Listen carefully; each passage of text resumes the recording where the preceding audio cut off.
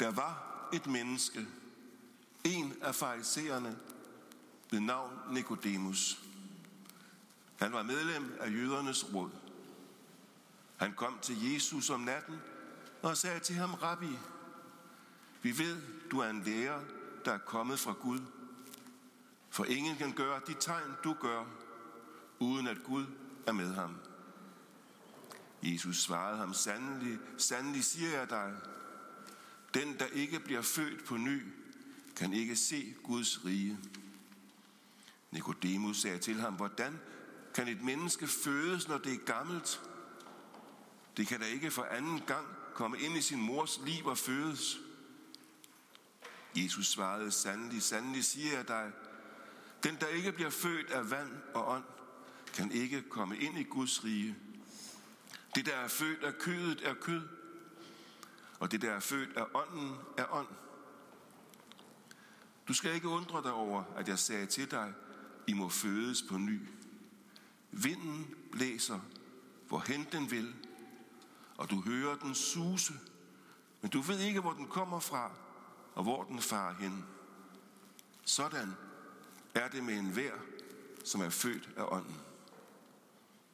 Nikodemus spurgte ham: Hvordan kan det gå til? Jesus svarede: Du er lærer i Israel og forstår ikke det. Sandelig siger jeg dig, vi taler om det, vi ved, og vi vidner om det, vi har set, men I tager ikke imod vores vidnesbyrd. Tror I ikke, når jeg taler til jer om det jordiske? Hvordan skal I så tro, når jeg taler til jer om det himmelske? Ingen er steget op til himlen, undtagen den, der steg ned fra himlen, menneskesønnen. Og ligesom Moses ophøjede slangen i ørkenen, sådan skal menneskesønnen ophøjes, for at enhver, som tror, skal have evigt liv i ham. Ja, kom her, Helligånd. Kald os ind i din guddommelige nærvær med søn og fader. Lad os se ind i dit umådelige kærlighedsdyb. Rør vores hjerter, og lad os stå i ærefrygt foran dig. Amen.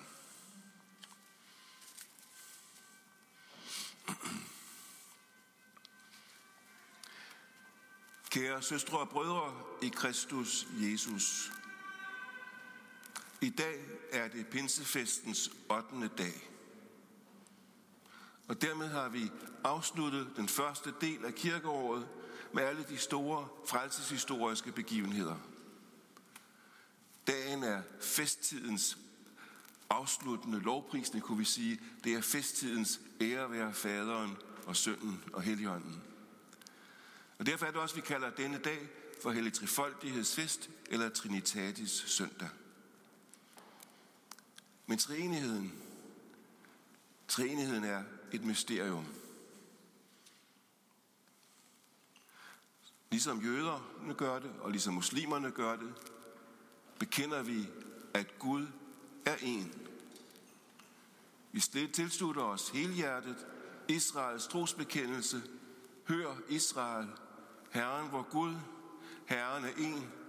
Du skal elske Herren din Gud af hele dit hjerte, af hele din sjæl og af hele din styrke. Da Gud åbenbarede sig for Moses for at sende ham til israelitterne i Egypten og bringe dem til frihed fra slaveriet, så benævner Gud sig selv: Ehyeh, Asher, Ehyeh. Jeg er, som jeg er. Ben Melchior oversætter eller forklarer navnet sådan i sin oversættelse af 2. Mosebog: den uafhængige og uforanderlige. Og i den græske oversættelse af det gamle testamente, som jo i øvrigt var oldkirkens, som oldkirkens kristne benyttede sig af, der hedder det: ego emi hoon, jeg er den værende. Hele pointen er, at Gud kalder sig med et navn, som afslører, at Gud er ubegribelig, totalt anderledes end os. Et navn, der indikerer, at Gud er absolut og ubetinget væren. Der er ingen anden årsag til Gud end Gud selv. Enhver skabning derimod er et betinget væren. Der er en årsag til, at vi er til. Vores liv har en begyndelse, og det er forgængeligt. Og det betyder jo, at det egentlig er omsonst at gøre sig nogen som helst spekulation om Guds inderste væsen. Men alligevel, Gud er ikke ukendt. Vi kender Gud, fordi Gud også har givet sig til kende. Og her i det gamle testamente, da Gud åbenbarer sit navn, så giver Gud altså sig til kende med sit navn over for Moses. Og det gør Gud, fordi Gud har en relation til israeliternes forfædre, Abraham, Isak og Jakob. Det gør Gud, fordi Gud vil være trofast mod sine løfter mod dem. Den måde Gud åbenbarer sig på, lad os se ind i Guds værens mysterium, og lad os ane noget af hans væsen. Når det gamle testamente taler om Gud, så bruges betegnelsen Elohim. Og det mærkelige er, at det her ord står i flertal. Så på en måde bekender vi troen på én guder. Lige sådan i parentes, da de syriske kristne, der bredte sig hele vejen langs Silkevejen, kom hele vejen til Kina, så skulle de jo også prøve at oversætte Bibelen til kinesisk. Hvordan kunne de få den her sådan, dobbelthed i navnet, når Elohim er et flertalsord? Hvordan skulle de oversætte det til kinesisk? Og så valgte de et ord, der hedder Shen, som bruges om åndelige væsener eller guder. Og satte de ordet ti, en foran, ti Shen, altså en guder. Præcis det som her. Det er arabiske kristne for eksempel. De bruger det samme ord, men i ental, og derfor siger de Allah. Men hvorfor er det så, at Bibelen bruger flertalsformen Elohim? Ja, det hænger sammen med, at Gud ikke bare er, men Gud også elsker. Gud er ikke sådan en stenblok, men Gud er en relation af kærlighed, som rækker over Gud selv ud til den verden, som Gud skaber og elsker. Og det er det, vi udtrykker, når vi taler om den ene Gud som far, søn og helligånd. Så når vi læser skabelsesberetningen, så ser vi den ene trefoldige Gud i virksomhed. Først præsenteres vi for det guddommelige subjekt, som vi kalder faderen. I begyndelsen skabte Gud himlen og jorden. Dernæst nævnes Helligånden. Guds ånd svævede over vandene. Og endelig taler Gud, der blive lys. Så Gud åbenbarer sig selv ved skabelsen af universet. Det guddommelige subjekt virker ved sit ord, som vi kalder Guds søn, og kalder det skabte til eksistens. Og Guds ånd er der som den livgivende åndedræt, der blæser liv i skabningen. Hvordan skal vi så begribe sammenhængen mellem Guds enhed og forstå Gud som far, søn og helligånd? Så må vi gribe til analogier, selvom vi ved, at analogier aldrig kan blive dækkende. Men det kan give os en idé. Så lad os sammenligne den hellige treenighed med solen, selvom solen er skabt, og Gud ikke er skabt. Solen er en stjerne. Vi kender stjernen, fordi vi ser dens lys og mærker dens varme. Når solen er der, så er der også lys og varme. Solen er en, men alligevel må vi skelne mellem solen selv og lyset og varmen. Og på samme måde er Gud en. Det guddommelige subjekt kendes ved Guds ord og ved Guds åndedræt. Det bedste indtryk vi får af, hvem Gud er, det får vi dog ved at betragte Guds handlen i skabelsen og frelsens historie.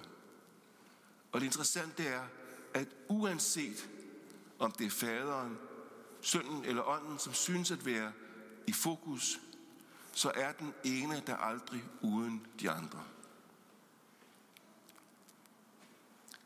De latinske kirkefædre, de talte derfor om Helligånden som faderens og sønnens fælles udånding. At de sammen udånder Helligånden til liv for verden. Og det er jo det, de ønskede med at udtrykke ved at sige i trosbekendelsen, at vi tror på Helligånden, som udgår fra faderen og sønnen. Det er så en omstridt formulering. Det er det såkaldte og sønnen filioque. For det har de ortodokse kristne taget afstand fra. For de ser med rette, at det er en tilføjelse til det oprindelige trosbekendelse. Og de er også ret i, at der med denne formulering i vestlig teologi er en tendens til at reducere Helligånden til den kærlighedens relation, der er mellem far og søn. Sådan så vi virkelig ikke har en treenighed, men en toenighed, der bare er bundet sammen i et kærlighedsbånd. Altså, jeg går ikke ind for den vestlige indsnævring af treenighedsbegrebet, selvom jeg gerne vil fastholde filioque. Mit anliggende er her, det er bare at understrege, at Helligåndens gerning er aldrig uden faderen og sønnen. Sådan som Jesus siger i afskedssamtalerne: Jeg vil bede faderen, og han vil give jer en anden talsmand, sandhedens ånd, som faderen vil sende i mit navn. Men samtidig er Jesus også den, der døber med den hellige ånd. Far og søn er fælles i deres intention og handling, da Helligånden udgydes over disciplene pinsedag. De er fælles om det, når vi modtager Helligånden. Og de var fælles om det, da verden blev skabt. I en af pinsesalmerne udtrykker Grundtvig samvirket mellem treenighedspersoner således. Det er jo et oversættelse af et engelsk salme, er skrevet af en Montgomery. Faderens råd og den helligånds dåd sammen i frelseren falde. Jesu gerning som frelser, som den, der befrier os fra slaveriet under synd, død og djævlen, der har sin grund i Guds frelsesplan, og det sker i Helligåndens kraft. Og det var den virkelighed, der blev tydelig, da Jesus blev døbt i Jordan. Faderen bevidner, at Jesus er Guds søn.